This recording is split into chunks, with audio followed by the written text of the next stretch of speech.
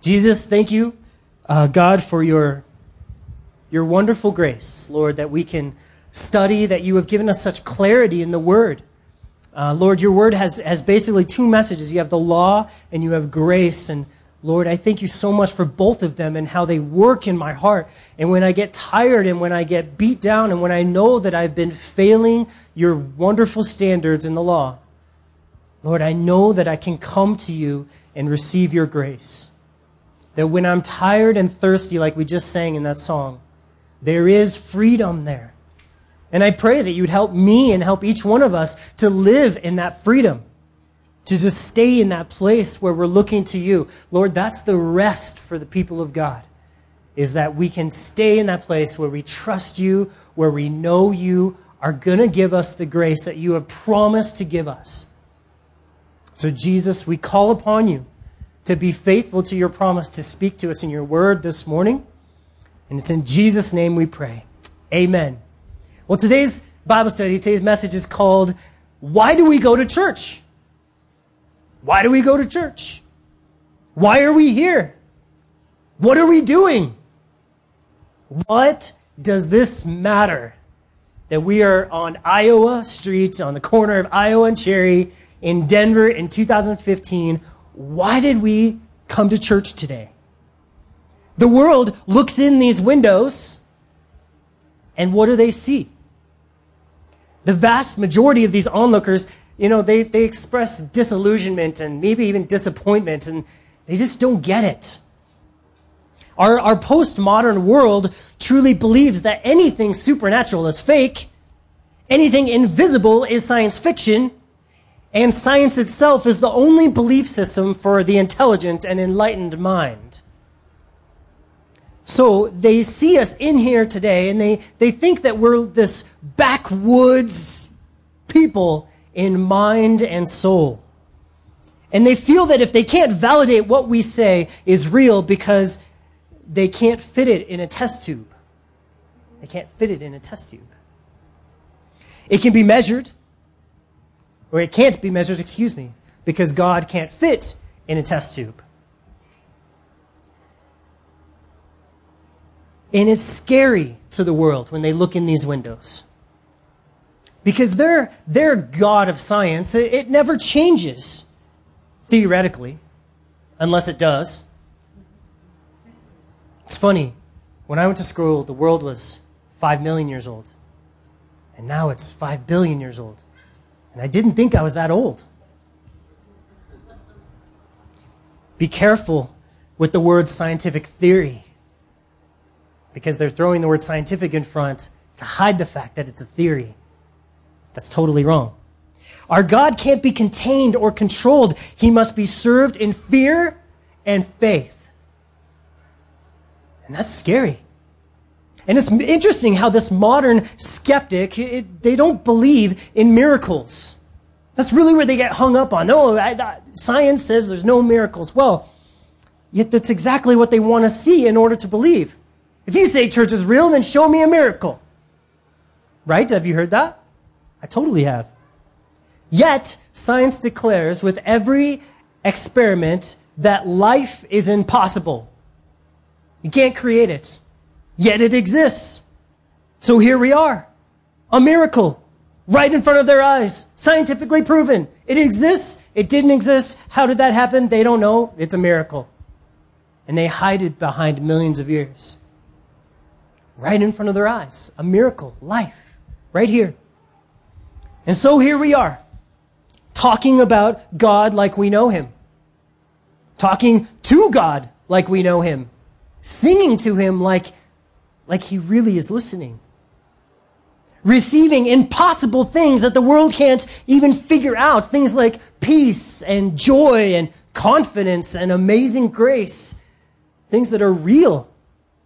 It's a chest of spiritual treasures opened for the people of God every week here at church. So, I want us to take a moment.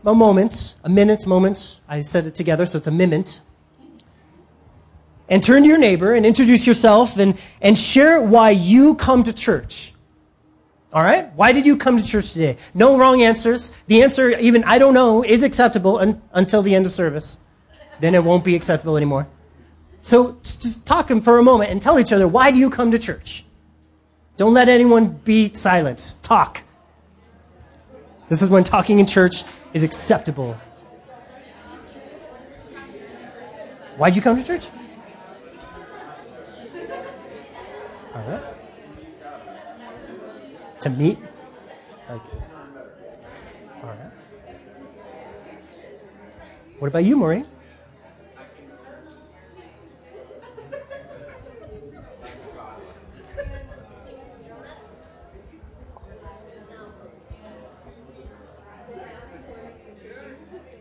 $20 more seconds.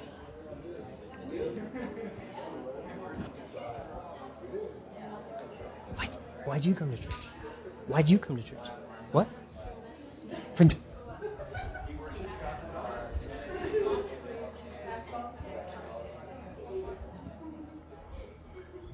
All right. Well, I'll tell you what I heard as I was eavesdropping.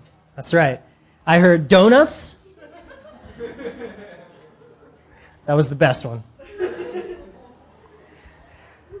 There's donuts. There's some people want to get to know God. Some people just want to worship God. Some people are just checking it out. Some people are like, I wanted to see a miracle. Some people said, I think I was cute. Saw you, Dana. Just kidding. My husband made me. Oh. Just kidding. All right. Well, we get now to our text, and this is Genesis chapter 21, and we're going to start in verse 22. We're learning about, we're going to be looking at Abraham, and we've been seeing him kind of living his life and learning to trust in the Lord. So look at what happens now. And it came to pass at that time that Abimelech and Phicol, the commander of his army, spoke to Abraham, saying, God is with you in all you do. Now therefore swear to me by God that you will not deal falsely with me, with my offspring, or with my posterity, but that according to the kindness that I have done to you, you will do to me in the land which you have dwelt. Abraham said, I will swear. Then Abraham rebuked Abimelech because of a well of water which Abimelech's servants had seized. And Abimelech said, I don't know who has done this thing. You did not tell me, nor had I heard of it until today. So Abraham took sheep and oxen and gave them to Abimelech, and the two made a covenant. And Abraham set 7 ewe lambs of the flock by themselves. And Abimelech asked Abraham, what is the meaning of these 7 ewe lambs which you have set by themselves? And he said, you will take these 7 ewe lambs from my hand, and that they may be my witness that I have dug this well. Therefore he called the place Beersheba, because the two of them swore an oath there. Thus they made a covenant at Beersheba. So Abimelech rose with Phicol, the commander of his army, and they returned to the land of the Philistines. Then Abraham planted a tamarisk tree in Beersheba, and there called on the name of the Lord, the everlasting God. And Abraham stayed in the land of the Philistines many days. So first we see that Abraham and Abimelech become friends. And this Abimelech is a different Abimelech than the one we saw a couple chapters ago. Actually, in the last chapter, Abimelech is actually a name like Pharaoh. It's a name like governor. It's just a name given to the king of the Philistines in that time was their Abimelech. So an Abimelech could get elected, and his name was then Abimelech. Or a guy, Bob, could get elected, and then his name was now Abimelech. But we're seeing Abraham here. He begins to start to see himself as a part of this world. He's been wandering around in the promised land for like 20 years now. And now he's starting to actually see himself as a part, not of the world, but in the world, as we see in the New Testament, right? We're supposed to be not of the world, but in the world, all right? So, and we see that what's happening in Abraham is he's really starting to experience and see grace in his life. And not only is he seeing the grace, but everyone in the world is seeing the grace, because grace cannot be hidden. The work of grace in our life is obvious to so many people. It's how we change. As Abraham has been growing closer to the Lord and and the Lord's life maybe has been starting to flow through Abraham, we've been seeing that Abraham has started to grow in righteousness. He's starting to act like a different guy. And the world around him, they're watching him. They got their eyes coming in the windows. Just like, what is this Abraham guy doing? He's sojourning in our land. He's hanging out here. So God's favor has been on Abraham, and it's become apparent to Abimelech, because Abimelech says, God is with you in all you do. He spoke to Abraham saying, God is with you in all you do. This is another of God's promises being fulfilled in Abraham's life. That God would make his name great. That was one of the very first promises that God gave to Abraham. And here's another one getting fulfilled. And if God said it, God will do it. 3 weeks in a row. You guys are doing awesome. Because God knows that trials are coming up for Abraham. And he knows that if Abraham is not fully convinced of God's faithfulness, there's going to be some huge failure and some devastating consequences. So this may seem like a small or even inconsequential story to us as we read it, but Abraham really needs to see that God is working in his life. He needed to have his eyes open to his promises being fulfilled. Just like Hagar last week, she needed her eyes to be open to the well of water that was right around the corner, right? She might have been sitting on the well, we don't know. But she didn't see it because her eyes weren't opened. But the Lord did the work of opening her eyes. And we, just like Abraham, we need that work done of God opening our eyes to his fulfilling promises. That he loves to fulfill promises. So he says here, God is with you in all you do. And that's exactly how grace works. It's exactly how grace works. When we submit our lives to the Lord, wherever you go, will be right. It'll be right where God wants you.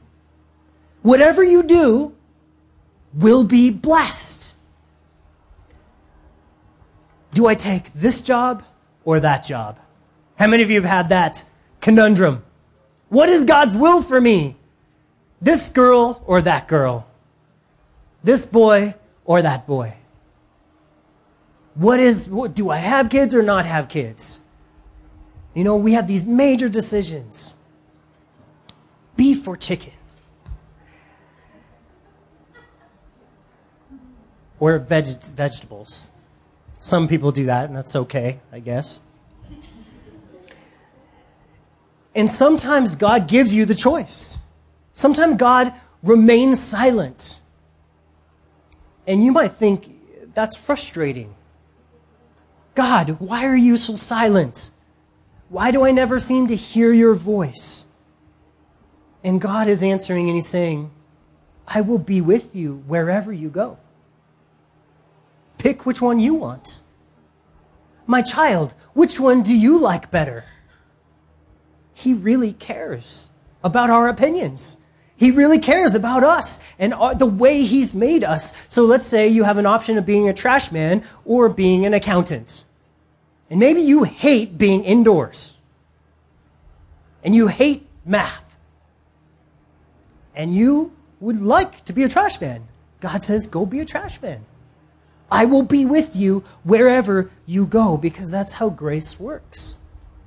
That's how grace works. Once you've surrendered to the Lord, he is with you wherever you go. After you have sought the Lord and become familiar with his heart, surrendered your will to his, and invited his Spirit to control you, you may take steps of faith and confidence. You may. People are like, man, we've been dating for this long and we really want to get married, but we got to wait for the Lord to tell us that this is the time. And I ask, have you been seeking the Lord? Yes. Are you surrendered to the Lord? Are you living to honor him? And are you seeking him in his word? Yes, we are. I'm like, then do what you want. Be blessed. Receive the fact that God wants to bless you. Love God with all your heart and do whatever you want to do.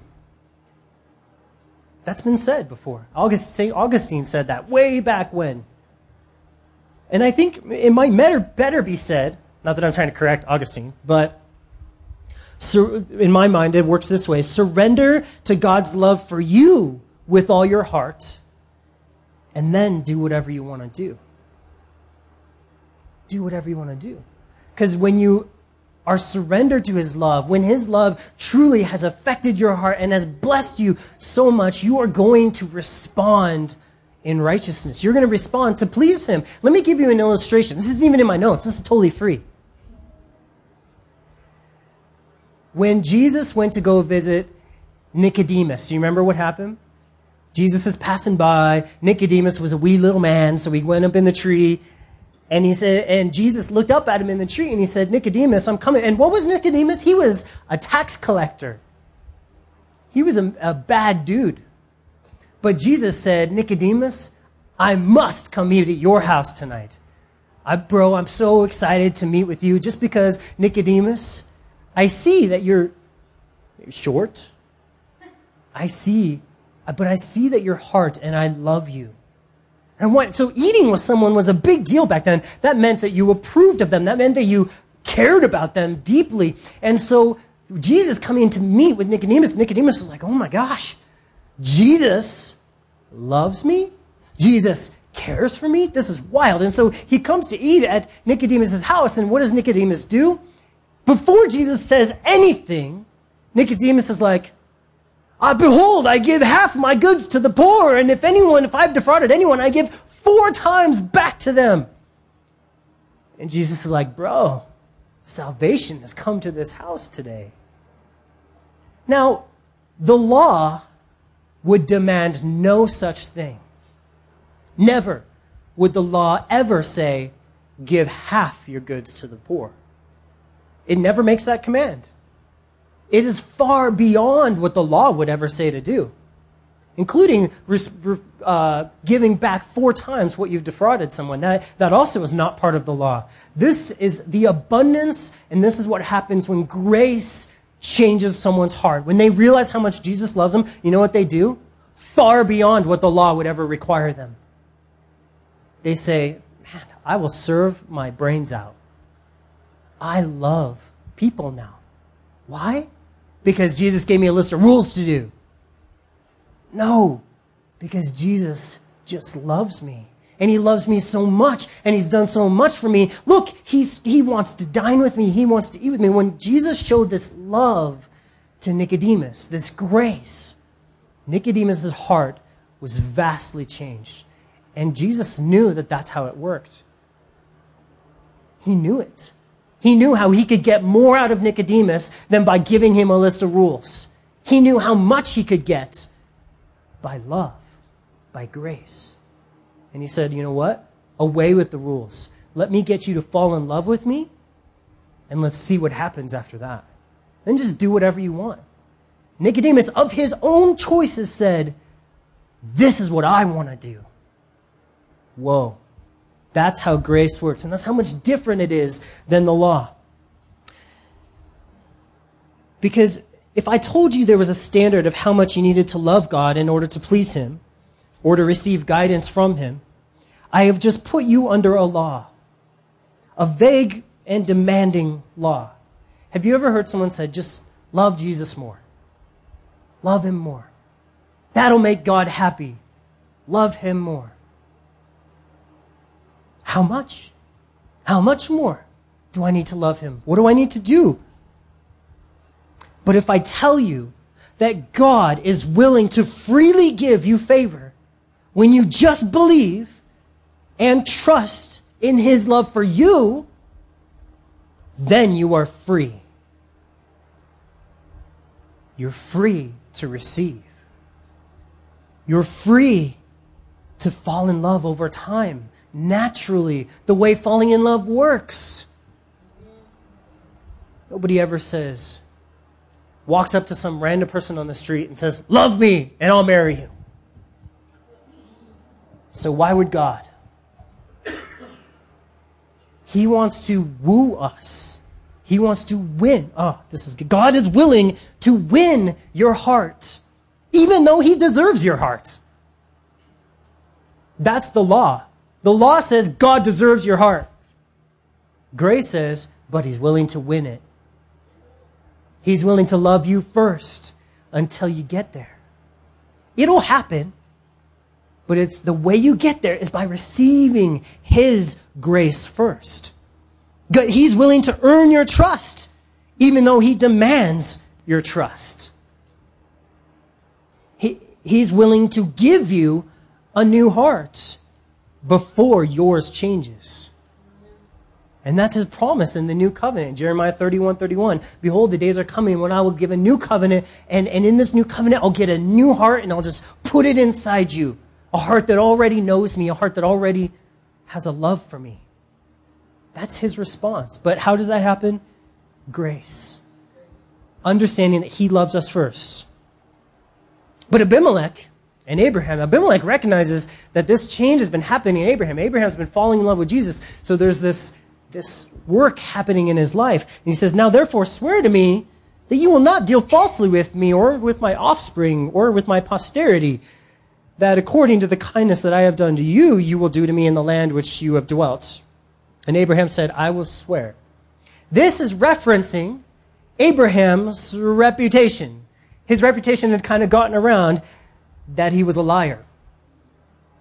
Remember Sarah? Remember, she's my sister. And that keeps happening over and over. Abraham keeps having this thing where he lies to people to try to gain an advantage. And going to church, like for us, coming to know Jesus, it doesn't change your reputation all by itself. That's not what it's for. It actually changes who we are. So that's embarrassing. You know, God is still blessing him despite of his constant failures. And Abimelech, he's kind of reminding him, hey, you're a hypocrite. And yeah, I see that God's with you, but I don't really understand it because you're an idiot. And I was more righteous than you last week when you lied about this. So why is God with you? This is kind of blowing my mind. But since God is with you, and since you're kind of an idiot, can you just agree with me to not be an idiot towards me and my kids? And Abraham's like, yes, I'll swear. I'm sorry. I'm an idiot. And I can identify with that because God is pouring out blessings on me, my family, and my ministry. And yet I'm continually reminded of how much I blow it. And every time I fail, I'm reminded that God's grace will never let me go. And that he will continue to forgive me and to use me. He will equip me and enable me. And he will change me and restore me. And I will never, ever deserve or earn any of it. I'll never deserve it. That's the boundless riches of God's grace. That he chose me and he doesn't regret it. He knew my failures and he still chose me. Wow. And he will contend with me. He will argue with me. He will fight with me my whole life until I learn and accept how faithful and loving and gracious he is. He'll contend with me. Then Abraham rebuked Abimelech because of a well of water which Abimelech's servants had seized.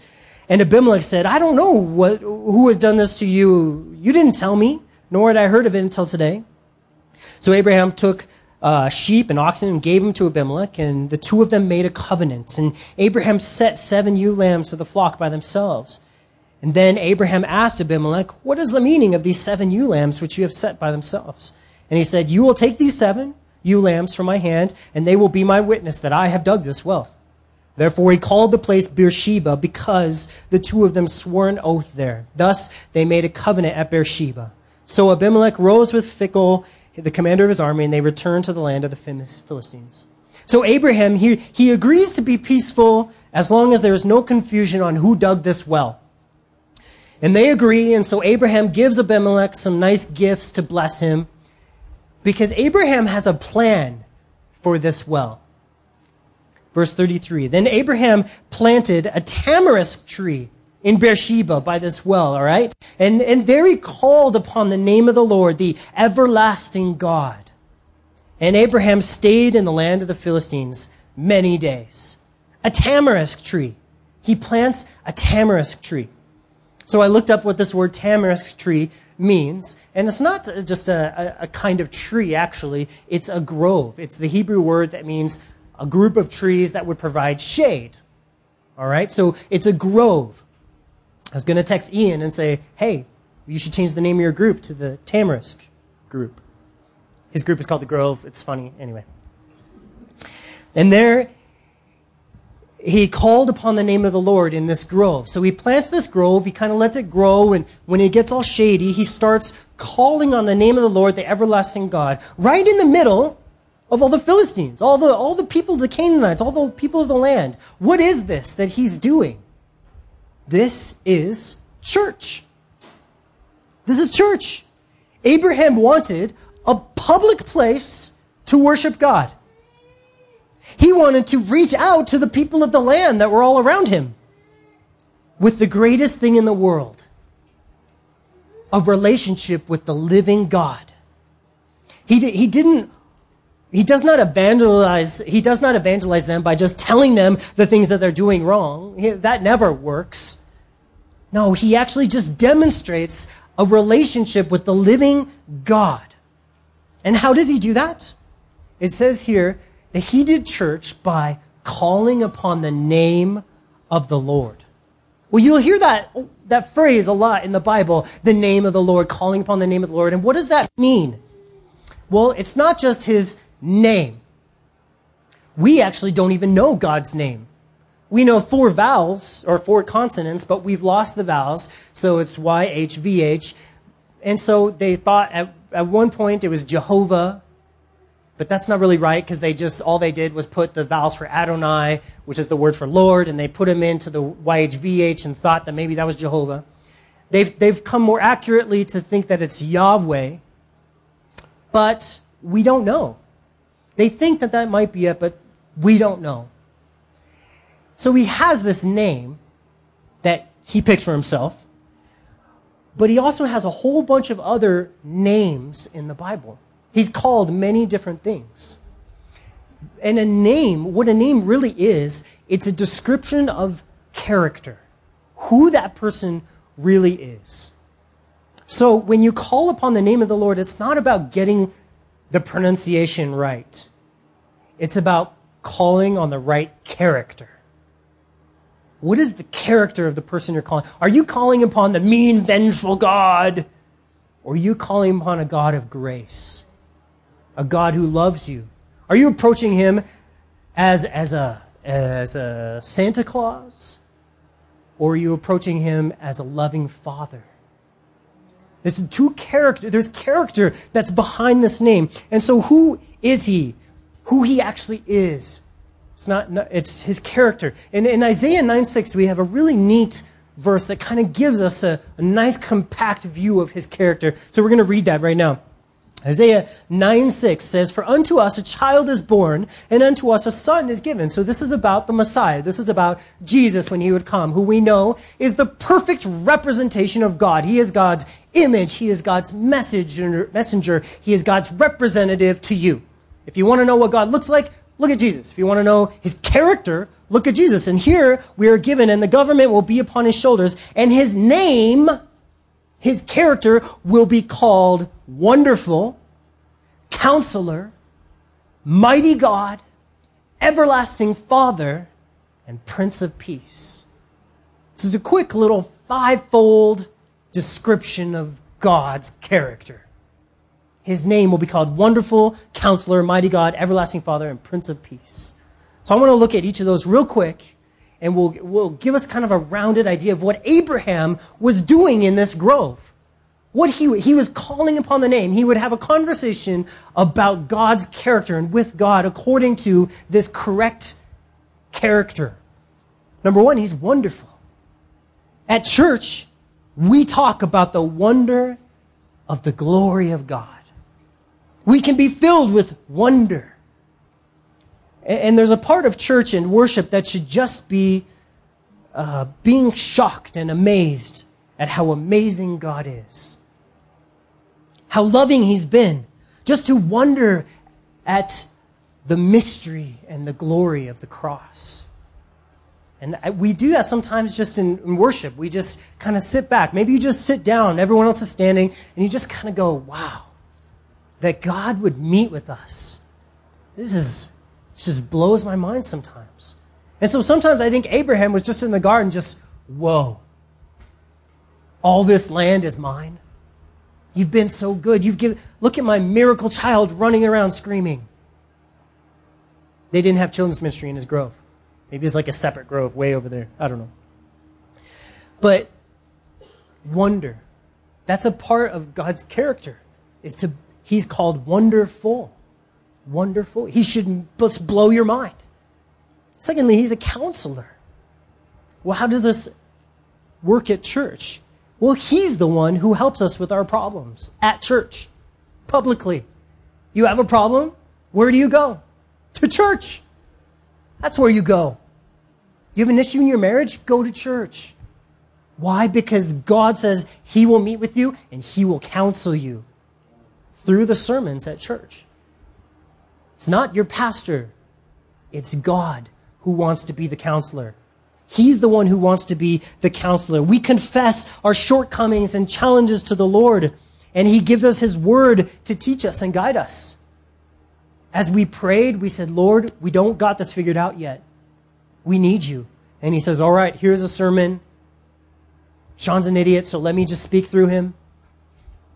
And I'm speaking directly to you. Third, he's called a mighty God. These verses show that the Messiah was God.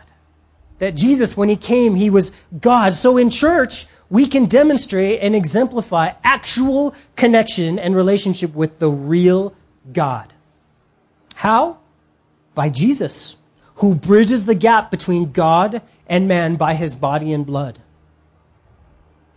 Taking communion is a witness to the people around and the people who come that we have been redeemed and brought back to God, that we are connected. And he is a mighty God. And by his mighty works on the cross, which only a mighty God could do or would do, only the blood of God himself could pay the price for every man's sin. And so we go here and we look at communion, and some people say it's just bread and grape juice. It's just stale crackers. Why do you guys go and do that? But for what the really is, it's our connection with God himself. And it's real. It is real. And it's deep and it's invisible and spiritual, but real nonetheless. And we walk up there and we take it like we really have a real relationship with the real God. And some people come and they cry because it's deep and it's powerful and important. And the world looks at that and says, I don't get it. I don't get why communion is such a big deal. And we look at communion and say, that's my life. What Jesus did on the cross, his body being broken, his blood, it pours life into me that I did not have before. Right. Then he's the everlasting Father. When we all get together as a family, it reminds us of our adoption. We seem to have an abundance of adoptions in here, in this room, in our family, and I love it because we have all been adopted into his family, and we have a little family reunion every Sunday, and we remember that this family is everlasting. This family is. It will never be separated by the pains of death. It will be together forever. So when we come to church, it's like a little mini family reunion all the time with people that you're going to be with forever. So love them. Don't cut them off in the parking lot. They will remember in 1,000,000 years and say, remember when you cut me off? And the last was that he's the Prince of Peace.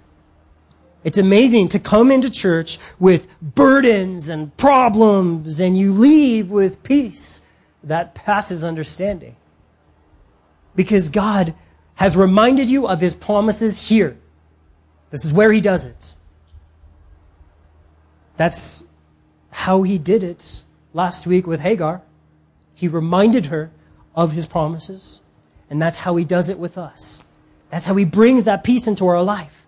It's never a boring Bible study when you're desperate for God to speak a promise into your life for you to hang on to for that week, or you're going to die. And you all know what that feels like. Where if I don't hear from God now, my marriage won't make it this week. If I don't hear from God now, my kids are going to kill me. Or I'm going to kill them. Either way, there's going to be someone in jail. I need a promise that I can hang on to. And here's the thing. God never fails to give you that promise to the one who's desperate for it. He has never failed once. Ever. No matter how dumb the pastor is. No matter how boring he may speak. No matter what. If you come to God in faith, you say, Lord, speak something to me. God uses it. He will speak. He will be faithful. And peace follows believed promises. You have been reminded of promises today. You will be reminded every time you come to church on Sunday. And if you take it and you say, I believe it, peace will follow. I don't care if you're getting beheaded this week. There will be peace in your life. And I don't care what your husband is doing. And I don't care. Because God's peace passes understanding. I don't need to understand how he's giving you peace. I just know I remind you guys of promises. If you believe them, you have the peace. It is just given to you. It's amazing. It's amazing. Now, there's a warning here as well. We've finished our text here, but I want you to notice that he names this place Beersheba. And this place where he called on the name of the Lord, he planted this church. That was good. I didn't even think of that before. He planted a church. Because he planted a grove. You got it, Jonathan? All right, good. And there's a little warning in here. So I did a little word study on Beersheba, and I saw something really interesting. Abraham, he gives this name Beersheba to the grove, the well, the whole little area is called that. And he was seeking the Lord, and God was near to him, and it was glorious. It was a great church, spirit-filled church, we'd call it. And then God continues to show up here, and he meets many other people at this well and in this grove in Beersheba. He met with Hagar last week right here. He shows up to Isaac, theophany there. He shows up to Jacob, and he shows up to Elijah. So this seems to be a really special place.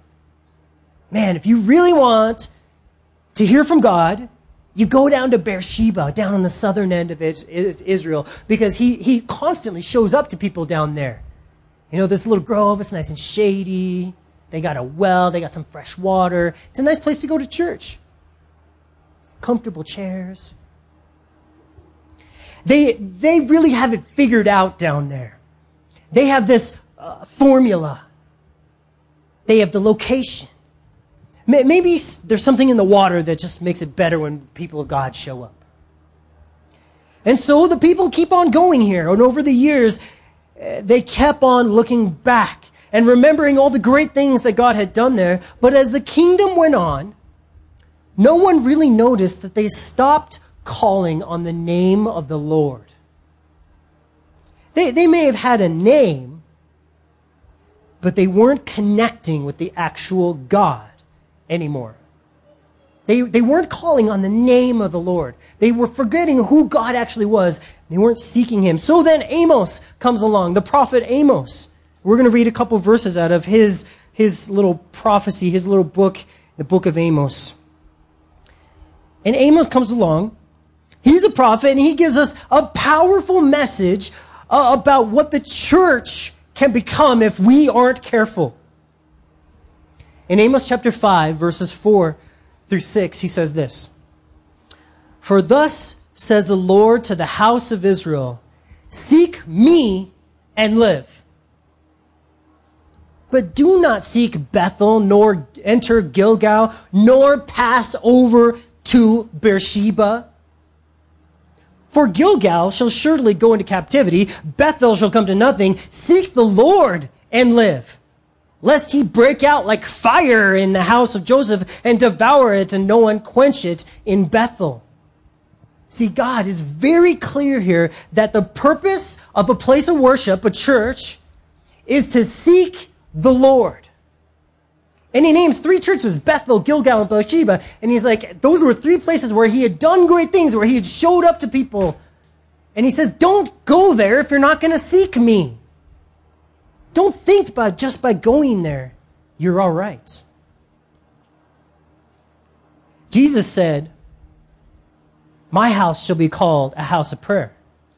And when did he say that? When he took a whip and he flipped over people's tables and he whipped them. And when people say, what would Jesus do? They need to remember that turning over tables and whipping strangers is completely within the realm of possibilities. And God says here in Amos, he has no problem destroying a church with fire that has forgotten about him. He has no problem with it. He actually hates them. He hates churches? Yes. That don't seek him. But I thought God was with every church and wants all churches to be successful. No. He wants pure churches that seek him with their heart. He could care less if some churches live or die.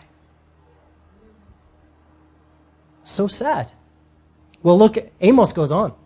Look in chapter 8, verse 11. Amos, continuing with his message of purity, of seeking the Lord, he says, behold, the days are coming, says the Lord God, that I will send a famine on the land. Not a famine of bread, nor a thirst for water, but of hearing the words of the Lord. They shall wander from sea to sea, from north to east, and they shall run to and fro, seeking the word of the Lord, but shall not find it. In that day, the fair virgins and the strong young men shall fail from thirst. And then verse 14, those who swear by the sin of Samaria, who say, as your God lives, O Dan, and as the way of Beersheba lives. Beersheba, that's this place. As the way of Beersheba lives, they shall fall and never rise again. So what's happening here is that God is giving a weather report for how to know if you're in a church that has forgotten about him. A church that is not seeking God, seeking him. There will be, he says, a famine of the word of God. No one will be feasting on the word, the Bible. They might look like they're seeking the Lord. They might run to and fro. They might sing really loud. They may have a preacher that yells and screams. But there is no real relationship because the word is not heard. It's so vital that in church, the word of God gets most of the time to speak. Not opinions, nothing else. He says, as the way of Beersheba lives. That's what the people said. That was their reason for continuing in this sin. Because there was a way, there was a formula, a way of Beersheba. People trusting in the way things were before. My grandpappy heard from God, so I'm going to do it the exact same way. Their trust was in a formula. Their movement had become a monument, and their worship had become idolatry. And God now hated it. They had not connected with the head of the body. The church in the New Testament is described as an organism, not an organization. God does not want organization. I'm sorry, organized freaks.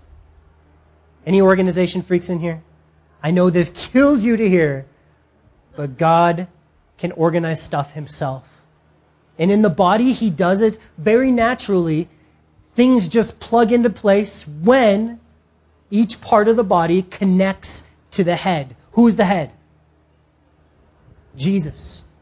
So if I'm following Jesus and I need someone to do something for me, or part of the church where the church needs something to be successful, I need to just follow Jesus and have a committee meeting. No. I need to follow Jesus, and someone else needs to follow Jesus, and the Lord will equip and knit us together as a body comes together, and it just will grow into doing the right thing. It's amazing how it works. And I didn't decide who was doing this, and I didn't decide who was doing that. The Lord put it all together. How? As each was connected from the head, and he distributed to each one as he willed and as he needed in his body for growth. That's how the church is designed to work. But for 1,500 years, the church grew in organization and wanted to get more organized and bigger. And for 1,500 years, it was centered in Rome. And it wasn't the worst thing in the world. You know, for a while, those popes were seeking the Lord, and the whole church kind of had this structure, and popes and bishops and organization and doctrine kind of went out from there, and it was okay. But over time, men began to worship the organizational structure more than the head. And the church fell apart, as God wanted it to, because he wanted people who would just connect to the head. And he was fine letting the church burn, because he had his people that were seeking him all over the place. And the church, the real church, the invisible church, was fine. But the organizational structure, he let it burn. He was fine with that. And then denominations sprung up. And then you had denominations who were seeking God, seeking God, seeking God. Oh, here, let's call ourselves the First Church of Beersheba. And the best way to have organization in the church is to do it like this and have this form of government and do this. And Jesus is like, that's okay as long as you're seeking me. But the moment we trust in our organization, the connection with the head becomes less important to you. Oh, we'll be fine. We'll be okay because we're structured, we're organized, and it'll protect us from falling away. No, it won't. Your heart will become evil, deceitful, and wicked if you lose connection with the head. What happens when a part of your body falls off? It shrivels and dies. Thing was the only one that didn't do that. And he was a monstrosity. Doesn't work. When my hair falls out, it gets dry and wispy, just nothing, just gross. That's what the church has to be so careful of, is that we connect with the head of the body. We have one more scripture to look at, John 4, verse 19. We seem to reference this every week. Maybe I should just do a whole week on this scripture, but it's a very important part of the Bible. Jesus meeting with this woman at the well, he says, the woman said to him, "Sir, I perceive that you're a prophet.